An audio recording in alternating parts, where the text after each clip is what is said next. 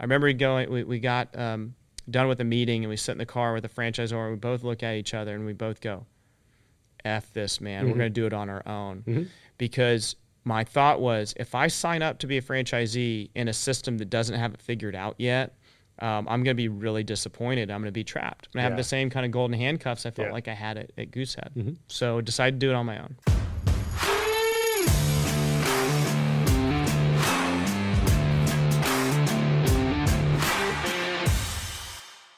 I'm here sitting with Ben Davis, a man of many talents and endeavors, but what I most know you for and reached out for was you are the founder of Gents Place. Yes. What would you call it? Is it a men's hair salon, or what? You probably have a different name for it. A country club meets speakeasy meets barbershop. Okay. So I think people mostly know what those three things are, and so you just blend those together, and that's what the Gents Place is. Well, yeah, and I want to dig into that with you for a moment, but I didn't want to stop you. We were getting to know you a little bit about your backstory, and I think I think we're going to have a great conversation because I know you, like I was alluding to, you do quite a few things. You have some nonprofits that you participate with. Had an interesting, I think, entry into the insurance world at the beginning of your career. But today we'd be talking about your story, and so for the folks that are listening, not really any insurance talk. That's okay, but I just want to warn you in case you were coming here for some insurance nuggets. We're not going to dig into it today. But Ben, why don't you kind of continue? You were talking about your college career and your wife and all those things. I'd love to hear a little more of your story. Yeah. So, I mean, everything I've done in business, I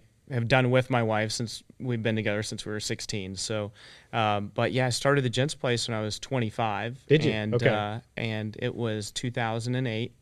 And we ended up getting an SBA loan 2 weeks before Lehman Brothers collapsed. Oh. And so my wife and I and small family at that time relocated to Frisco, Texas, moved into an apartment right next door to the Gents Place. So I could walk to work every day. Okay. So I was worried that it wasn't going to work. Yeah, I need to be there every day. In case I can't afford my car anymore. Yeah. So she's been a trooper throughout my whole entrepreneurial experience. But yeah, we opened our first business in 2008, and it was just a wild ride. My banker called me right after we got our SBA loan, like 2 weeks after.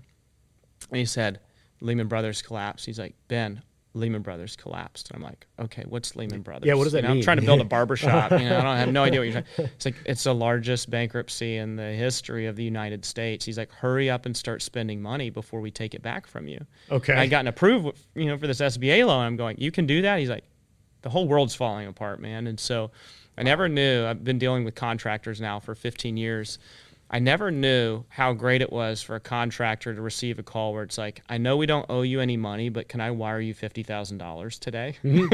At Granite Peak Analytics, our passion is to educate payers and advisors to make informed PBM choices through independent data and unmatched expertise. Our unique ability to effectively eliminate prescription overspend for both plans and patients ensures our advisor clients win and retain business with pharmacy levers. Our role regularly evolves and adapts to meet the unique needs of each client in the rapidly changing pharmaceutical market. We are self-funded experts with a hyper niche on the overly complex world of pharmacy. Our objective approach and full transparency of consulting fees delivers rare financial alignment with our customers. Check out what our clients have to say at granitepeakrx.com. Well, is that also a little bit nerve-wracking, thinking, is that contractor going to fulfill their duties to me? Not at the time, because I'm 25 years old. I'm so naive. I would never do that today. Yeah, do you only want 50 or can I send you 100? Yeah, right? so, how much do you want? Right. That was the fastest turnaround I've ever had from a contractor. Absolutely, sir. We will send you an invoice and we will take your money. That's amazing, man. But I needed to trigger the loan so that I could, they wouldn't take the money back from me. That's funny. Well, funny, I say probably in hindsight, probably not so funny as you're experiencing that. If you don't mind, could we go backwards to the Goosehead? Goosehead, for sure. Because I want to know about that experience first, and then we'll move into the Gents Place, and I also want to hear a little bit about the concept, like how you came up with it. But you and I were talking beforehand as we were preparing. You know Lee Lewis, who's been a past guest. Lee Lewis mentioned being one of the earlier or newer employees to Goosehead as it was being built. So you were there. With him as well, right? Yeah, Lee and I were the first 5 employees there at Goosehead, which was Texas Wasatch Insurance, then turned TWG Insurance, then turned Goosehead Insurance. Okay. So that's how you know someone's been at Goosehead a long time, is if they were back in the TWG days. OG TWG? Yeah. If I could even say that. Yeah, exactly. But so Goosehead, I don't know much about it, but I believe it's kind of personal lines, home, auto. Is that correct? Yeah. Okay. So personal lines, property and casualty, mostly home and auto, a little bit of small commercial, zero health insurance. Zero health, yeah. Zero life insurance. So I know nothing about health insurance. You've taught me a No lot tests. already. Yeah, no test. But yeah, it was my entry into the insurance business, and it was a really unique model, and it still is today. But at the time, it was disrupting the brick and mortar, kind of State Farm, Allstate, Farmers. All the big boys had a brick and mortar presence in a strip center somewhere, and Goosehead showed up and said, I think we can do the same thing for people remotely, so over the phone. So it's 100% phone-based. Oh, wow. When we first started. And it was helping people with their home and auto insurance. Lee and I expanded out into the real estate and mortgage community. And that's what really was the genesis of what built the business long-term, which was a self-generated model, revenue model. So at the time, we were buying leads online and selling policies over the phone. Lee and I started to go out and network and tapped into the mortgage broker world. And you think about this, it's 2005 to 2008. The mortgage industry is booming. Yeah. And so mortgage brokers needed insurance binders fast, and they needed insurance policies. They're closing 10 loans a day. And so Lee and I stepped into that and were able to create a system to get insurance to their clients. How did you get connected with Goosehead in the first place then? Because you probably didn't go, hey, I'm going to go sell some insurance out of college, right? Yeah. Or did you? No. Okay. So I was the guy that was, I started 2 businesses in college, and I'm like, I am not working for anybody, but I went to the Macomb School at UT and paid some good money for that, and a great school. And so everyone's like, hey, you should really interview with companies, I'm like, okay, that's a good idea. So I remember I interviewed with this management consulting firm. I won't mention their name, although I want to, but I'm not going to. Okay. Because I interviewed with them, and they're like, where would you like to be 5 years from now? And without hesitation, starting my own business. Yeah. Where would you like to be 2 years from now? Starting my own business. Yeah. And so they gave me a case, in the management consulting interviews. They gave you a case. I aced the case. This guy calls me back. He's like, we're not going to give you a job.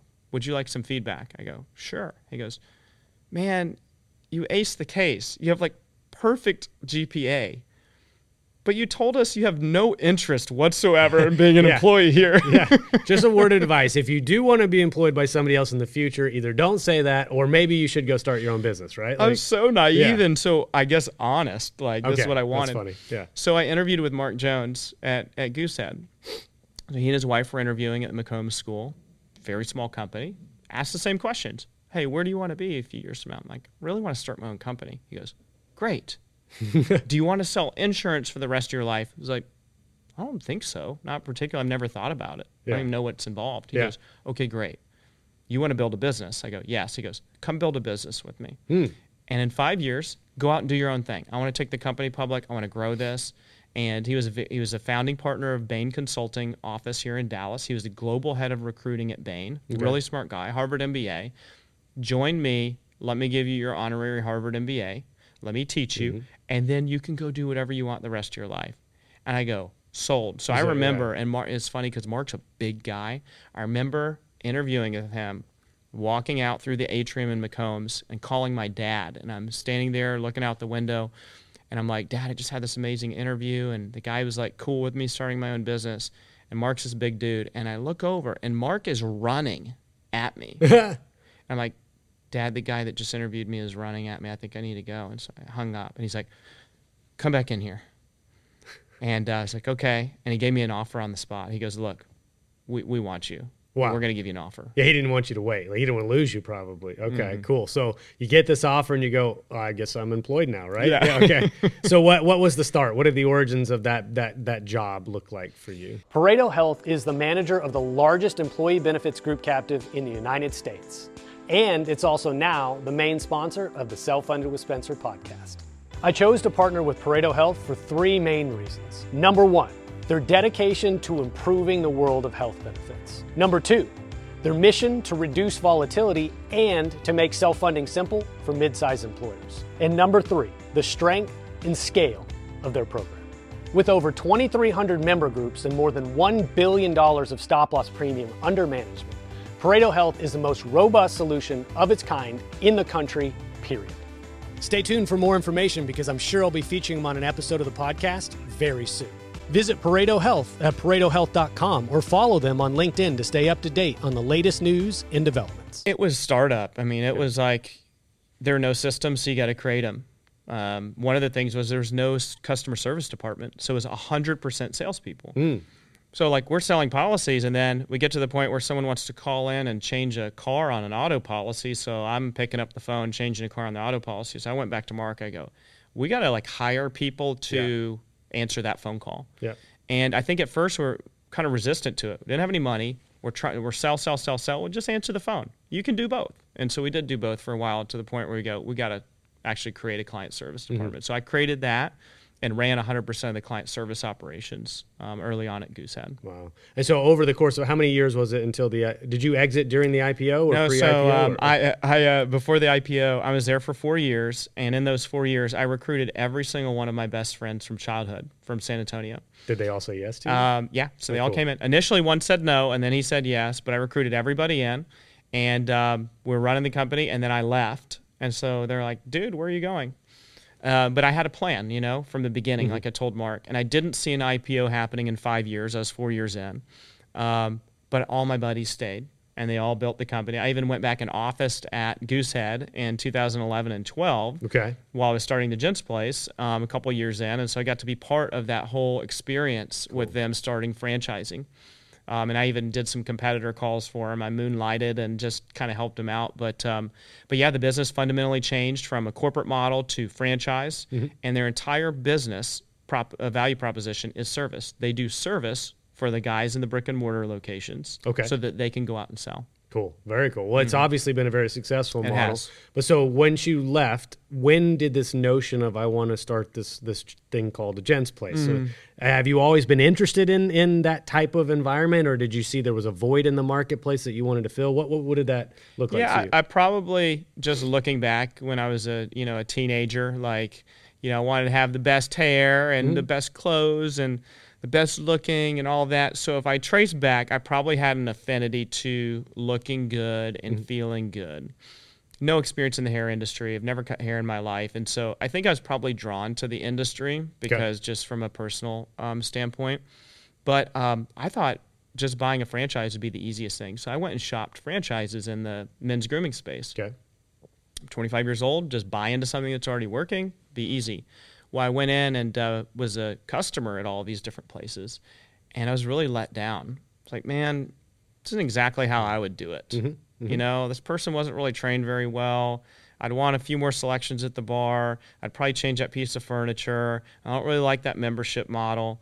And so after interviewing with a few franchisors, my buddy who was going to start the company with me and ended up staying at Goosehead and having a successful career there, I remember we got done with a meeting, and we sit in the car with a franchisor, and we both look at each other and we both go, F this, man. We're going to do it on our own. Because my thought was, if I sign up to be a franchisee in a system that doesn't have it figured out yet, I'm going to be really disappointed. I'm going to be trapped. I'm going to have the same kind of golden handcuffs I felt like I had at Goosehead. So decided to do it on my own. Well, so how long from the point of, I think I can do this better and I'm going to do it this way, to the point of, hey, let's go get that SBA loan and let's put this in motion? Super fast. Super fast. Yeah, it was super fast. You sound like you don't really like to do things slowly and methodically. Well, I don't. Like you have the idea and you go. So, okay, so when you pitched this to the bank, out of curiosity, what were some of the reactions you were getting from them? So, gosh, I don't even remember if I interviewed with more than one bank, because I was insuring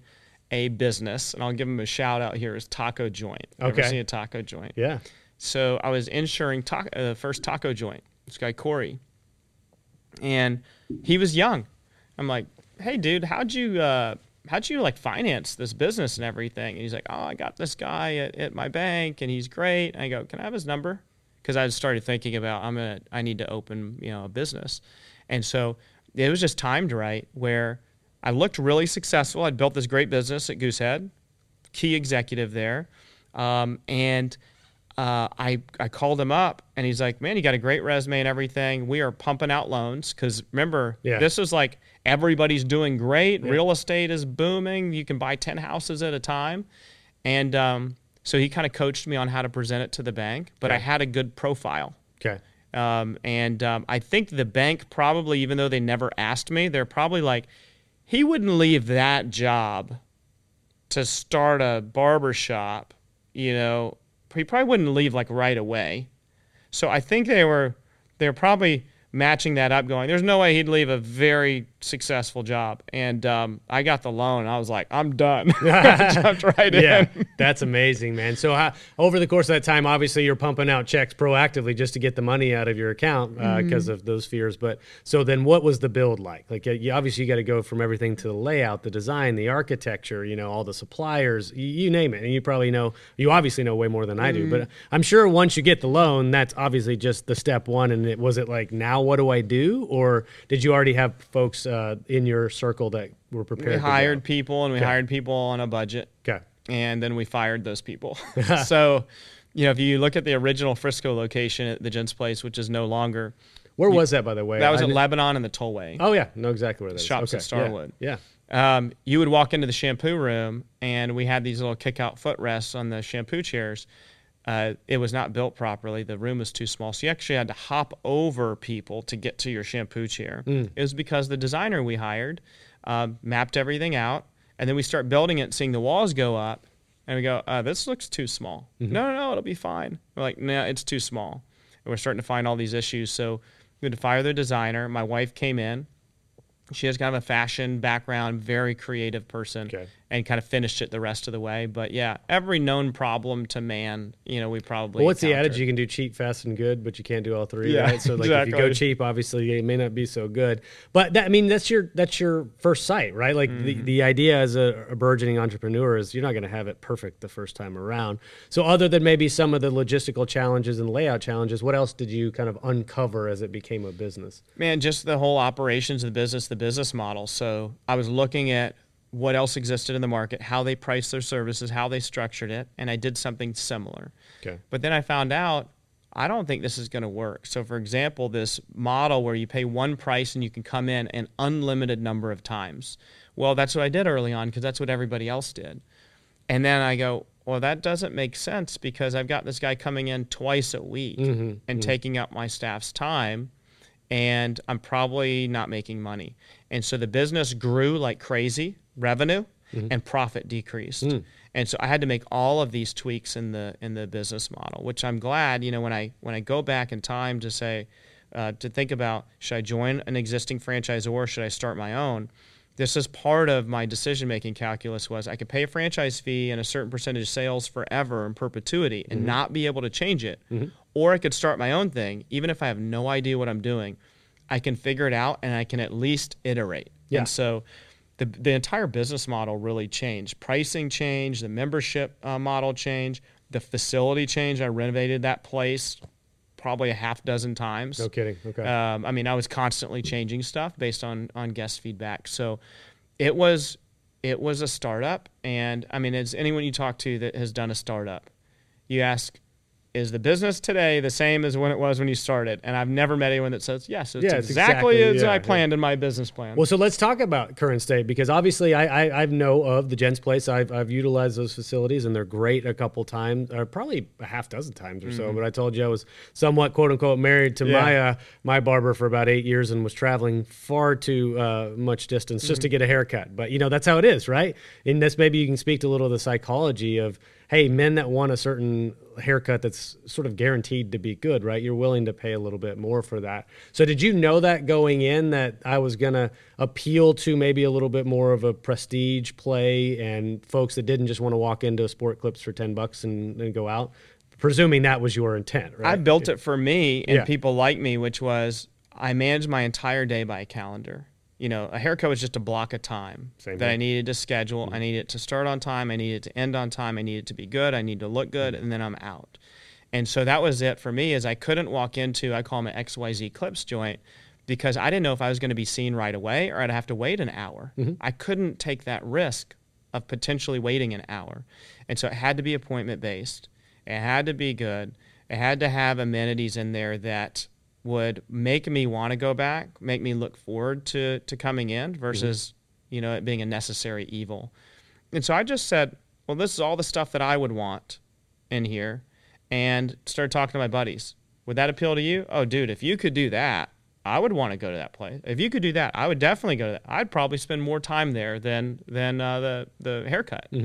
And so that's really how I built it. It was just personal need and just very quick focus group check on, are you thinking the same thing that I'm thinking? Well, what I like about it too, and just I know not everybody probably, depending on where they're listening from, has a Gents place in their geographic area, but the vibe to me was really appealing because there's an air of masculinity, right? You're appealing to some masculinity. It's dark, it's got it's oaky, it's got you get some whiskey, right? Don't you get a choice if you want some whiskey?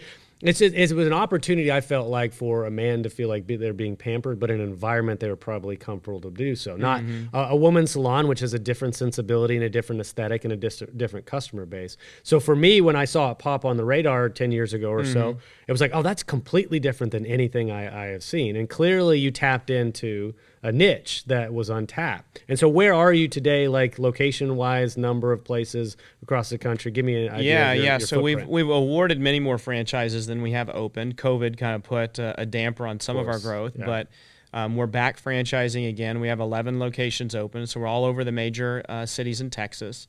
We're also in Las Vegas, Chicago, Bentonville, Arkansas, and Kansas City. And we're looking to open more locations. I think we'll probably award 5 or so franchises by the end of the year in Texas and elsewhere. But, I want to comment, too, on the business model has changed, and it's constantly changing. So outside looking in, a lot of us look at us as a haircut place, a place where I can go and get, a nice haircut and great service. What's happening, though, in the market is, and it's like as I've personally gotten older, and we talked about being 40, I beat you to it, man. almost 40 guy and a 40 guy. Yeah. We have different needs. Like a lot of these gentlemen they're doing testosterone, they're doing peptide pellets, they're doing Botox, they're doing this, they're doing that. So that didn't appeal to me when I was 25. But now I'm going, I've been thinking about that testosterone thing. I've been thinking about some of these, anti-aging products and services. So we're starting to dip our toe into what else can we do to serve these gents that have been with us for 14, 15 years? Because we do have a lot of OGs that have been with us from the beginning.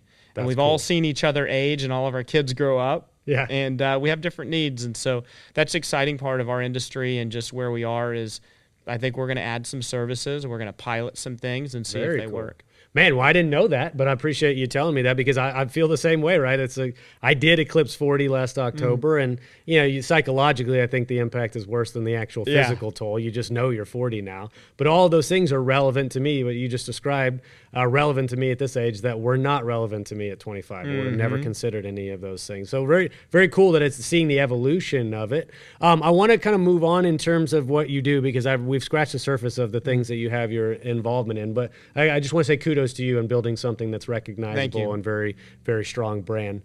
You do also some nonprofit work. And so we were talking before the cameras were rolling about one specific nonprofit that you serve. And I want you to hear you elaborate.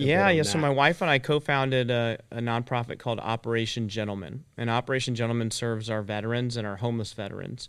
So 5 years ago, we started collecting suits at all of the Gents Place locations, new and gently used suits. We collected those, and we needed a place to give the suits. And so we found an opportunity at Fort Hood, which is the largest military base in the country, believe it or not. It's right in our backyard in Killeen, Texas. And there was a operation there called the Warrior Transition Unit, which is now the Soldier Recovery Unit. And it is an organization on base, a physical building with services that rehabilitate people transitioning from military life to civilian life.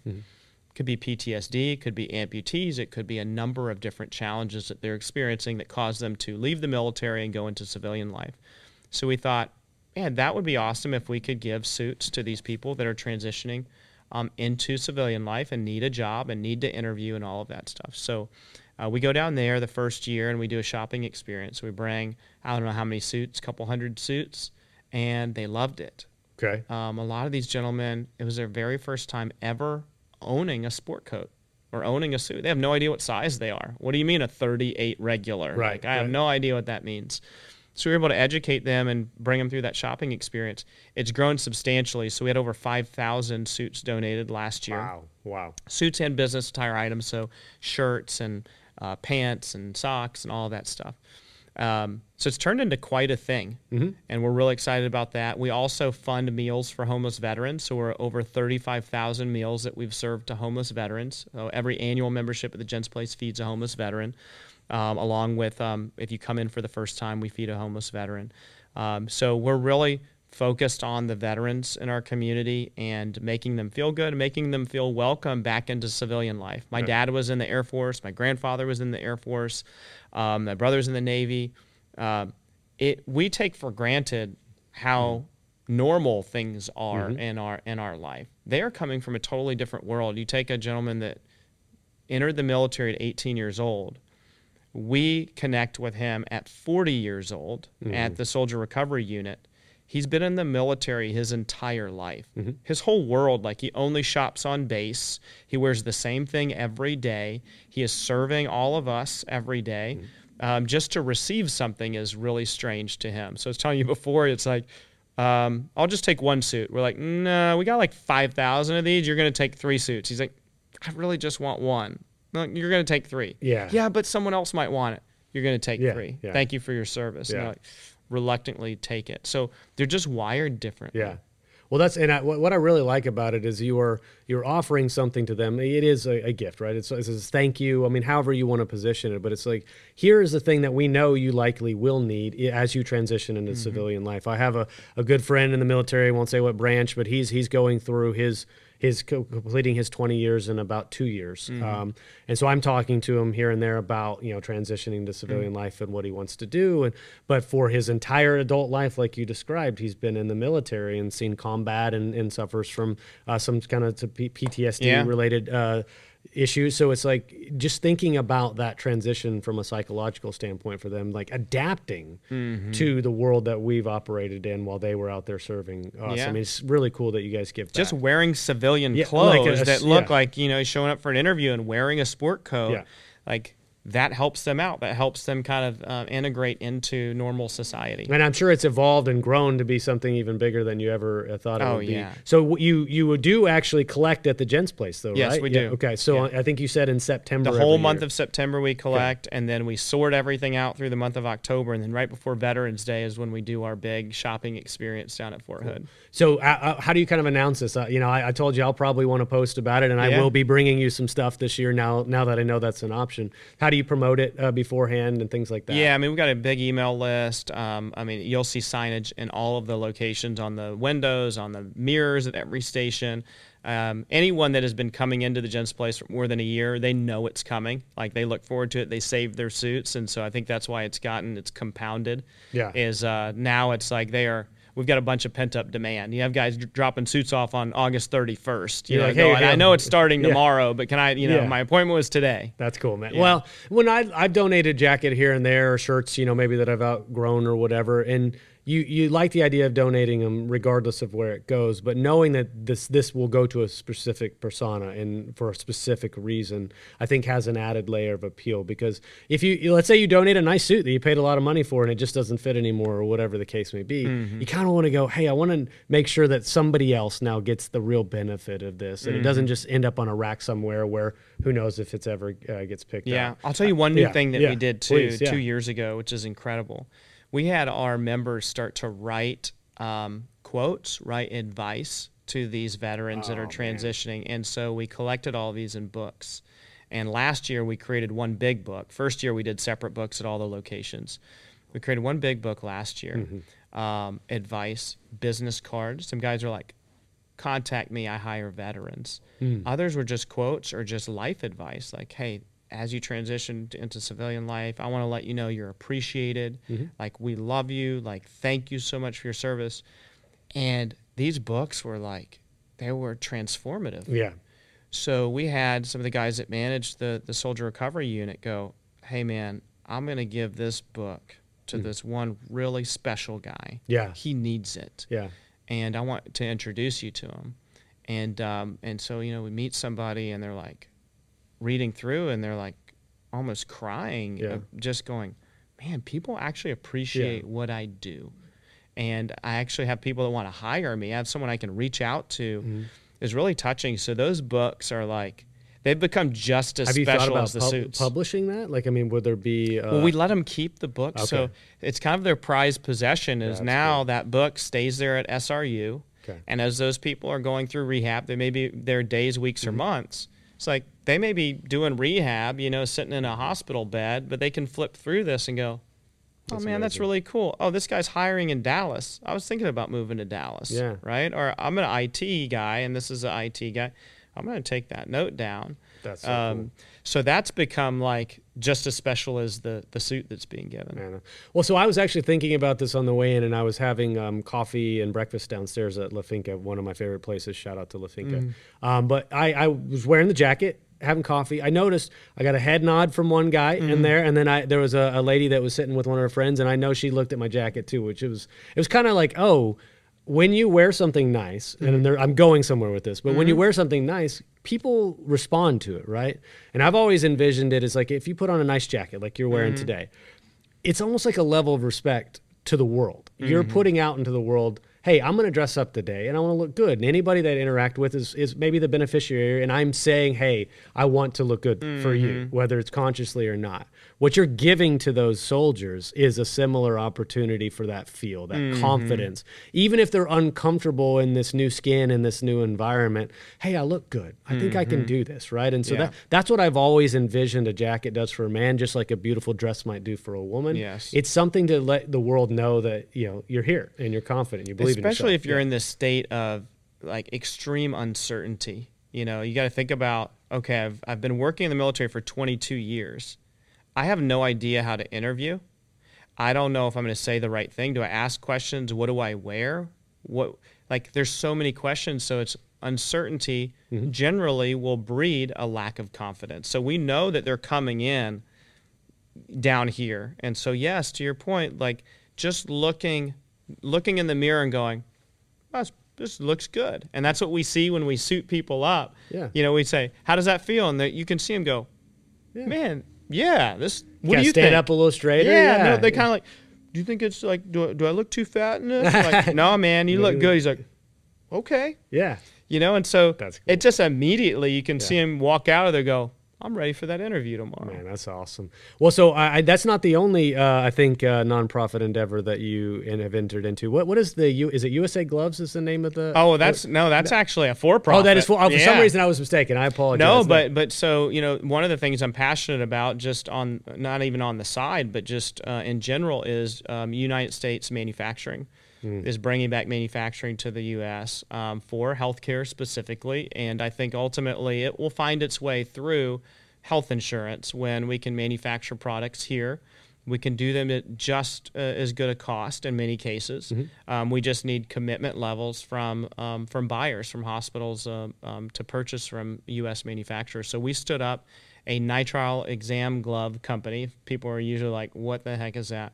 But it's a glove that you put on your hand if you're a doctor or a nurse or a vet or a dentist. And so we stood up one of the first glove manufacturing operations in the history of the United States. Really? Yes. Okay. So we're one of very, very, very, very, very few that are operating right now producing medical gloves, and we're selling to hospital systems. And so I'm a principal in that company. Our location is down in Stafford, Texas, right outside of Houston, west side of Houston. And so for your healthcare-oriented audience and anyone that has influence over purchasing, procurement, supply chain, is we need those people looking at U.S. manufactured products, buying U.S. manufactured products to help with supply chain resiliency. Well, is there a misconception that it can't be produced at a comparable cost here? Yeah, I think some products are going to be higher priced early on because we don't have the scale of China or Malaysia or wherever the goods are being produced. But we can get to that scale if we have support, right? So it's not taking 100% of every glove that you buy and buying it from a U.S. factory. It's taking 10%. Take 10%, go beat down the other guys, you know, on price a little bit, and it'll all blend out the same that you're paying right now. But give the U.S. manufacturers a little slice of it. Let them scale their businesses. And then ultimately what you're going to find here is a very robust manufacturing state that competes well with foreign sources, that not if, but when another pandemic hits, that we have protection here. Because what happened overseas is, and I get it, and it's not a knock against China or any of these other countries, when you're manufacturing all the gloves in China and a pandemic hits and you need gloves, you're going to take from the factories that are producing there. It doesn't matter if they have a contract with Honeywell or 3M or Cardinal or Owens & Minor or Medline or wherever. You're going to go, hey, guys, I know we have a contract in place, but people are dying here. And we make these gloves here in our country, so we're going to take it. Well, we would do the same thing. Yep, absolutely. And so we just didn't have the opportunity to do the same thing because there was literally nothing being produced here. So when was that actually born out of the pandemic? Yes. Okay, because I was going to ask you, and then you've answered the question for me already, is as you get your hands in these different endeavors, I'm wondering, are these all kind of concepts that you've originated from, or is it your network of folks have maybe been, because of your past success, introducing you to perhaps opportunities? Is it a mixture of both of those? Yeah, so it's probably similar to the podcast that you have, is you meet so many interesting people from all walks of life. And the Gents Place was really, for me, a stepping stone to learning about all the different ways people make money, all the different nonprofits they're in, all the church pastors in town, all the city council people, and getting a really good view of how the world works. Because these are the guys that can afford to come into the Gents Place are ones that are probably influential. They have influence over millions of people's lives. They're running businesses, they're running nonprofits, they're running the church. And so I was able to get connections to a lot of different folks and then find an interest area and go, man, you know that U.S. manufacturing thing that you're involved in? I really like that. I'd like to participate in that. I can't do it maybe full time, but I can add some value. And I know people, right? You need an investor. I got a guy at Gents Place.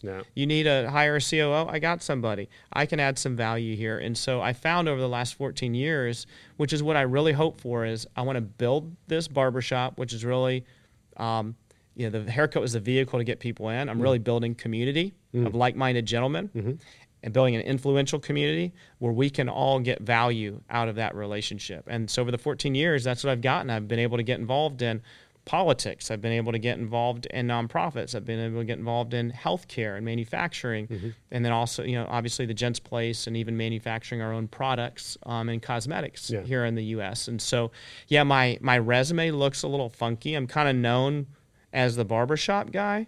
But then you start peeling it back going, dude, I had no idea you were involved in that. Or you actually know a lot about insurance. You know a lot about this.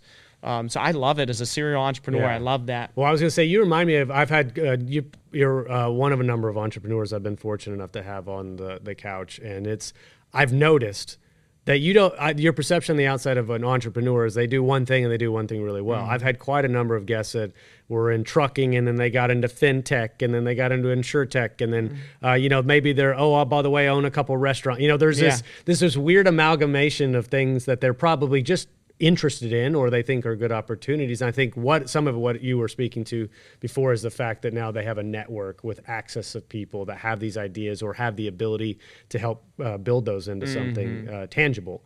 So it's pretty interesting to look at your resume and then hear you tell the story of how those dots actually connect. Can we talk about broad-based entrepreneurship for a moment, though? Because we've talked about your actual businesses, but where did this come from, this desire for you to be an entrepreneur? Because it sounds like you knew that in college. You didn't want to work for somebody. So how far back does it go? PlanSight is a complete game changer in the world of insurance brokering. As a broker, you know how time-consuming and error-prone the traditional RFP process can be. But what if I told you there's a better way? PlanSight is the only end-to-end RFP solution on the market made specifically for benefits agencies. It's like having a superpower that gets you an average of 8 to 10 hours back per employer renewal per year. And the best part?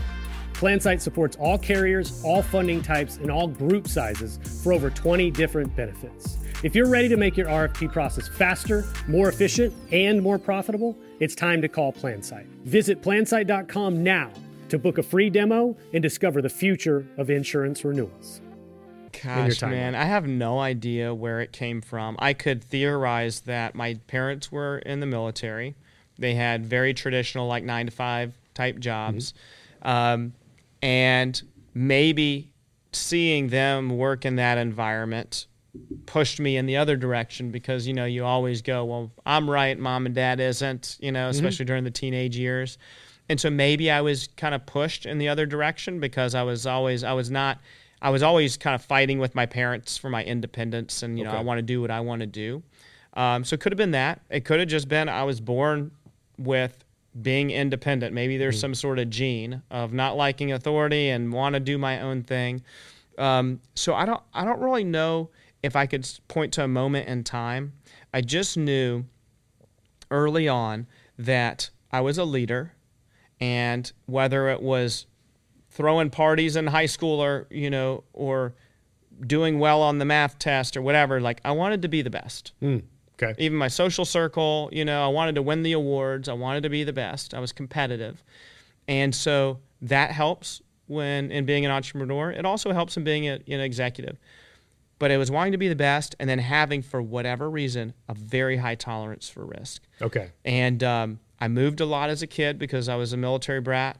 I always had to reinvent myself. I was the new kid in class. Yep. I needed to fit in. So I needed to be able to change a lot. And I didn't have a choice on settling in and everything being the same. And so everything was always different. I just had to live with it. And we just, we moved around because my dad was chasing the promotion constantly. And I think I just got used to an environment of change and risk, and I could tolerate it. I can tolerate risk Hearing more you tell than that, most it makes people. sense, right? The prowess you would have to have if you're constantly changing schools and go making new friends and fitting in, like you said, and navigating a new social circle and things like that. You're going to develop, one, probably a pretty thick skin, but two, the confidence to be able to just, flip the switch and now I got to go do it all over again. I can see how that would transfer to raising money for a business or, positioning for a loan or going out and doing sales when there is no service team behind you at Goosehead. All those things, that risk tolerance makes sense, but also the acumen to go out and successfully navigate something that most people would be scared to do because it's so foreign and new. So that makes sense now hearing you tell, some of the psychological components. But is after kind of thinking, and you probably have the self-discovery that's happening over a handful of years, you did seem to know, though, I really don't want to work for somebody else, right? I figured that out early on. Yeah. I started a couple of small businesses in college, and then Anything kind of cool or fun, or were they just like... we had a coffee bar, like a mobile coffee bar. Okay. So we were working at the Austin Convention Center and taking around to different places, and the coffee scene in Austin was great. There was a local roaster there, and so we put a little money into that, made some money, and then a marketing company called the Local Focal Card. It was like this discount card, where we got a bunch of businesses signed up and you get a discount on there. Traded some stocks, and I worked for this guy that was a brilliant stock trader. I think it was just this independence thing where I go, man, I really like doing my own thing. I like manifesting my own reality. And that's why I believe at Goosehead, even though, man, the sky is the limit. And I convinced my friends to come over, and we were growing.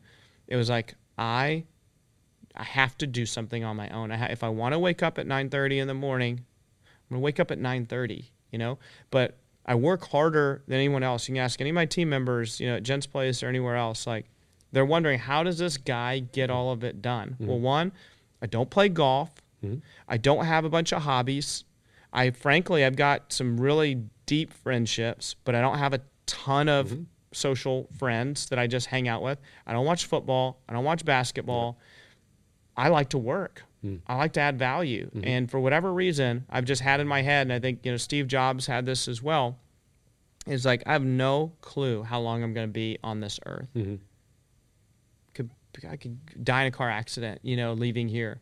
And so I've always been focused on, I've always thought this since I was little, like, I just need to get as much done now as I possibly can, add value, serve people, because if my life is cut short, I want people to go, God, that guy, man, he worked hard. He did some stuff, He did too. some Yeah, things yeah, in a yeah. short period of time. Well, it's funny, and I won't draw parallels to your level of success at all, but I have seen some parallels in the way what you were just describing in my own life, right? I don't really ever watch TV shows. I've, especially with little kids now, I couldn't tell you, I here and there might check a soccer score just because I'm casually interested, but I don't watch anything. And I had somebody, I was doing like a little podcast consulting for somebody, and they were like, man, how do you get all these things done? I'm like, well, rather than go log on the internet for 10 minutes to kill some time, I'm hopping over and doing an edit on a post and posting it for, a clip from the podcast. Like you realize you can find all these pockets of time, which most people might consider downtime, or they're just kind of scrolling and stuff like that. What could I do in 15 minutes that actually would be transformative? You'd have so much more time than you actually think. Yeah. And so I just think I've seen that in my own life where it's come to fruition, where people on the outside might go, I don't even know how you do it. It's like, well, you just find a way to do it. Yeah. How much time were you on Instagram today? And like, probably like 2 or 3 hours. And you're like, okay, well, what could you have done? it. I mean, you could have studied something. You could have gone to work out. I mean, there's so many things that you can do. If you're just, I think, conscientious of how you're actually spending your time. Yeah. ClaimDoc is a medical claim auditing and member advocacy company. We provide fiduciary services to employer-sponsored benefit plans, and allowing them to create an environment where we ensure that the benefit plans are being charged in a fair and reasonable basis. My business is basically people, and it become a real simple transition. We thought it was going to be far more complex. I've saved, we'll say, hundreds of thousands of dollars. I could not say enough about ClaimDoc. I want to make a point please, that because I'm really passionate about entrepreneurship, but I'm also extremely passionate about the team member, about the employee, about the person that they like that 9-to-5 job. They want to go in and clock out and do a good job and spend time playing softball or being in gymnastics or spending time with their family or whatever. I don't want everyone to be an entrepreneur. Like, I want everyone to be what they want to be. And so we learned through, my wife ran for office recently, and we met so many people in the community in Dallas County. Good, hardworking people, faithful people, that they just want to live the life that they want to live, which is, I want to coach every basketball team for my kids. I want to be there to pick my son up every day from school. And I don't need to make $1 million a year or $100,000 a year. I just want to make enough money to spend time with my family and my aunt, and my uncle, and my grandma, and everyone else. And that's what makes the world work. We need people that are out there that are like, I'm willing to lose everything. I'm willing to take the most extreme amount of risk for the highest amount of reward. That reward could be financial. It could be a reward of having discretion with your time. But the only way that that person can be successful is if there's a counter to that. There's someone that's like, I'm willing to come in 9 to 5 and work really hard and not spend an hour more. I'm willing to put in some extra hours. I'm willing to be your number 2. I'm willing to work just as hard but not fund it. Or I'm willing to work as hard and fund it and be a partner of yours. Or I'm an investor. I did that already. I'm just willing to put some money in and watch you make it happen or advise you. So there's like so many critical pieces of making it all work. I want to just mention, like, my passion for entrepreneurship is probably equally as strong, maybe a little less strong than my passion for the team members, because I look at my team members in awe going, man, you guys don't even own this business and you're treating it like your own. Now, you're not working Saturdays and Sundays. One of my longtime team members, she's like, just asked me this past week, do you work every Saturday and Sunday? I'm like, yeah. But I'm thinking she's probably asking me, going, well, do I need to do that? 'Cause she's kind of my number 2 person. Like, no, you don't need to do that. I do that because I want to do it, not because, and I've never asked her to do it. I never asked my team members to go outside of the boundaries of what we've agreed to, and I didn't have that before, like at Goosehead, it was like boiler room. It was like, you have a hobby? My hobby is work. Put all the time, work 80 hours a week. And, it worked for them. It made them financially successful, but I want my team members to commit to something and do it really well within the confines of that, and then go home and go spend time with your family and go on vacation. Start your own business by all means. We've turned out a lot of entrepreneurs through the Gents Place, which is great. So I wanted to make that point because I think I see all of these entrepreneurs driving the Lambo, do your own thing, be your own person. How could you ever work for someone else? And it's the only path to success. It's not at all. At all. Like, I envy many times my team members that work really hard, they make great money, and they do other things in life, But I look back and go, I got a role to play, and I love what I'm doing, and I'm glad you love what you're doing too, because that partnership makes it work. Well, I definitely wanted to let you finish that thought, because that's probably going to be a clip. That was brilliant. And I mean that because I love the way that you positioned that. It was so cohesive, and it was important to stress. A couple things I want to comment on that is the influencer level folks here, and there's some really successful people that are also quote unquote Instagram influencers. But what all these influencers end up doing is showing you the way that they did it for themselves, and they're positioning their life and their choices as if it was aspirational for you to do the exact same thing. And maybe you can replicate it to a degree, but they're showing you how they did it. Like you're stressing, that doesn't necessarily mean it transfers to Ben or transfers to Spencer, but they're selling you on this aspiration to get you to pay for association with them or their courses or their masterminds and things like that. But you're never going to exactly replicate what that person did. And so there's limitations on what they can show you, because that was their path, not yours. And I think people sometimes, unfortunately, get caught up on that, right? Totally, yeah. Living somebody else's life. Yeah, right? and thinking, oh, well, that's, if I just did that, then I would be happy, right? But I also had the experience, I grew up in a house where my father was running with my mom a construction company out of the house. So I also got to see, it's never turned off. It's never off on Saturday. It's never off on Sunday. And so I think that shaped me a little bit about it being almost a reticent entrepreneur, like a little bit more intrapreneurial within organizations, but a little more cautious than like my father was, because I also saw some of the downsides, the amount of work, the stress. I mean, he had health-related issues because of the stress, right? So there's a flip side to the coin, and if you're only positioning the aspirational component, you're ignoring the fact that it's hard work, and it takes a lot away from you as well. So I appreciate you giving both sides. Well, of that. let me. This is a great segue, and put a plug in for my show that I'm starting, the Untrapped Entrepreneur. Well, that's where I was going to go. So good job, man. So this, I mean, it is, and it's perfectly natural to start a business and want to have freedom and want to do your own thing, and then get trapped. You know, and then maybe similar to your father, so many entrepreneurs and myself early on was you get exactly the opposite. You don't get the freedom. You get more work, and then sometimes you lose money because you got to pay everybody else first, and there's nothing left for you.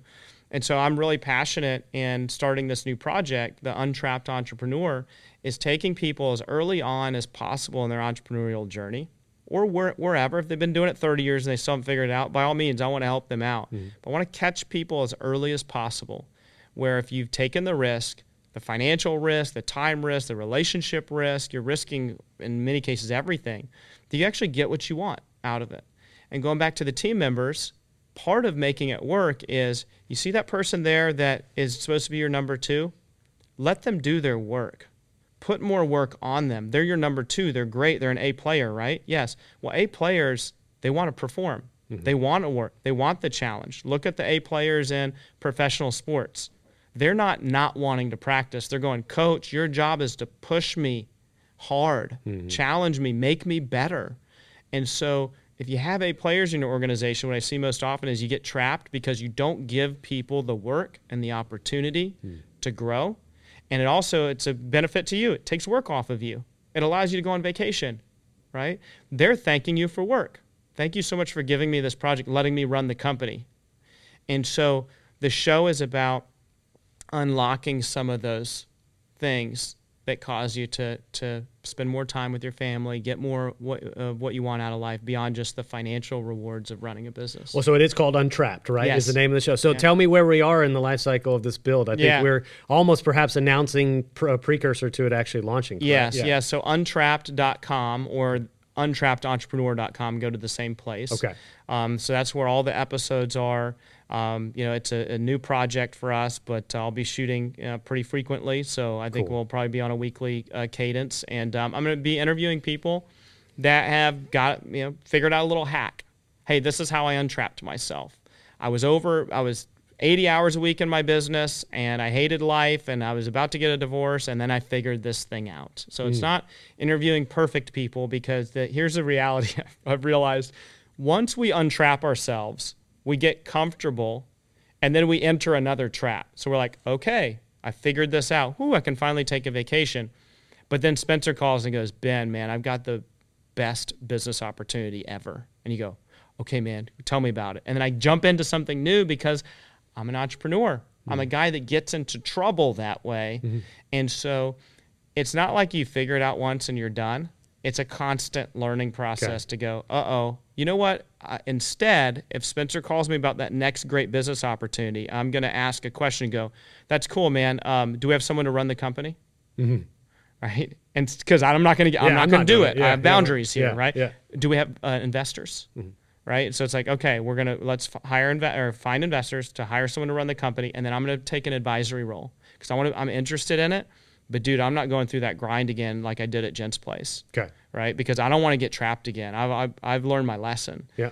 So I think it's going to be a place that people can go back to over and over again because we're going to continually fall in those traps. Well, that's really cool, man, and I love the concept. I imagine outside of the podcast, though, you're probably building kind of a network of people around it. I mean, I'm sure you have a vision of how it might evolve over the course of time, but it's starting with the podcast, right?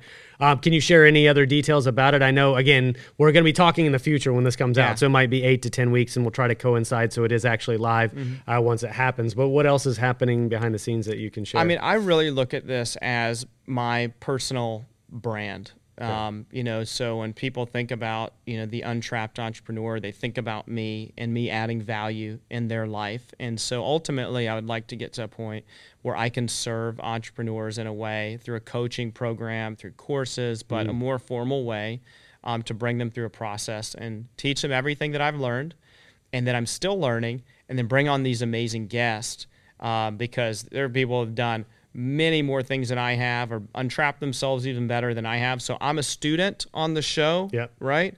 As much as I am a teacher, potentially in a course or a coaching program. Well, it sounds amazing, man. And I obviously encourage anybody to take advantage of this medium for whatever their niche is or whatever their area of expertise is. It's been such a fun ride for me to see how this thing's evolves. And I'm sure you're going to develop the bug for it and the passion for it. And you're going to fixate on it a lot and growth and all those things. I mean, all the things that come with, hopefully you don't get yourself trapped into the podcast world. But so let's do this, Ben. I know you got to get out of here and we've got to get out of the studio as well. But why don't we talk kind of future looking, big picture stuff. I would love for you to speak to that 18-year-old, that 20-year-old burgeoning entrepreneur or wannabe entrepreneur. Give me kind of a call to action, some advice that you learned, what you would want to share with them to encourage them perhaps to take this leap of faith. Yeah, I'll go to a story early on, 25 years old, started the Gents Place. I'm like 3 months in on the business. I go over to True Fire, which is a restaurant there in the shopping center, and it's 1 o'clock in the afternoon, and I order a beer. And I'm drinking a beer at 1 o'clock in the afternoon, like a Tuesday, and the owner of True Fire comes over. Now, they owned barbershops, too, at the time. They owned all the Floyd's barbershops in town. So they're like, hey, man, business must be good. And I'm like, oh, yeah, man, it's great. I'm 3 months in on my business, right? Like, not too many things can be great. I'm losing money. Like, I have no idea how to run the business. But I'm popping open a beer, working on my laptop. And he goes, hey, let me know if you ever need any advice. I was like, oh, yeah, for sure, man. Definitely. I'll let you know. And I didn't take their advice. I never met with them. And then I realized a year in, 2 years in, 3 years in, I'm like, oh, my God, this is hard. This is really hard. Had like entire staff almost walk out on me. I'm losing money at times. I'm priced wrong. Like, it was craziness. So I would say if you're 18 years old, like when that guy taps you on the shoulder and says, let me know if you ever need any advice, he might be telling you, you really need advice, but you need to figure this out on your own, because I know if I tell you, let me give you some advice, you're not going to hear it, right? So if you get that tap, take it. Go, hey, I think I know everything, but could you tell me what you think I don't know? I wish I would have done that. It would have saved me. Those guys built their business and sold it. They're franchisees. Built their business, sold it. And so I do now, I train myself where if somebody says, let me know if you need something, I'm like, let's meet. Yeah. That means you want to tell me something, but maybe you feel like you're below me and how could you possibly teach me? I may not be receptive. Maybe I'm coming off as a guy that knows everything and, I don't want to tell him what to do, but I see a gap. And so I'm trying to like feed it out there, like take the bait, right? Take the advice. Well, I like you saying that, man, because I do think even though entrepreneurs like yourself are going to be very competitive, you want to win, you want to build, you want to grow.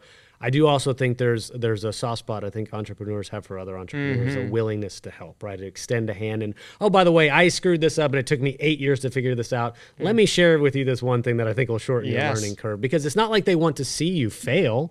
they probably appreciate the fact that you've taken this step out and bet on yourself. Yeah. Right? So it is there as a lending hand. Right? Yes, and I've tried to be a better receiver. I've never been a good receiver of things. You're preaching to the choir. Yeah, it's like military family, and we give and we serve and everything. But that's why when we were chatting the other day, like it takes a lot for me to go, dude, you are doing it. Like you're running this podcast. Like I can learn from you. Just me verbalizing, I can learn from you, and telling that to a 20-year-old, 22-year-old, a 25-year-old, a 40-year-old, like just me saying that was a lot of growth for me to go, I can learn from you. Can you show me some things? Can you teach me? That's totally out of my comfort zone normally, but I've gotten used to doing that. And people just open up and go, man, I don't know if I can teach you anything. You're a really great entrepreneur. I'm like, yeah, but I don't know about that. I don't know about podcasting. I may be working with, and I told you I'm working with this amazing producers, produced one of the most successful podcasts ever. Yeah, but Spencer knows more than I know about podcasting. And I need to ask him. Yeah. Right. Well, now, it's funny too, and I will be happy to share everything I've learned, but 2 years in, I can tell you, coming up on the 100th episode soon, it's still, you feel like, man, I just scratched the surface, right? Yeah. So like, I bet in very short order, you'll be teaching me some things, especially from that producer. So why don't we do this, Ben? I know we've probably been talking, what 8 hour 10? Yeah. Got a good internal clock. But I really appreciate you joining me, man. You even just responded to a cold outreach, which I think maybe there's a lesson in that, right? If you can position it well and there's a reason to reach out to somebody and make the ask, that you might be surprised that people will say yes. So Ben, It's been a pleasure. Hopefully this is just the start of getting to know you, man. But kudos to your success. Yeah, thanks for having me, brother. You too. My pleasure.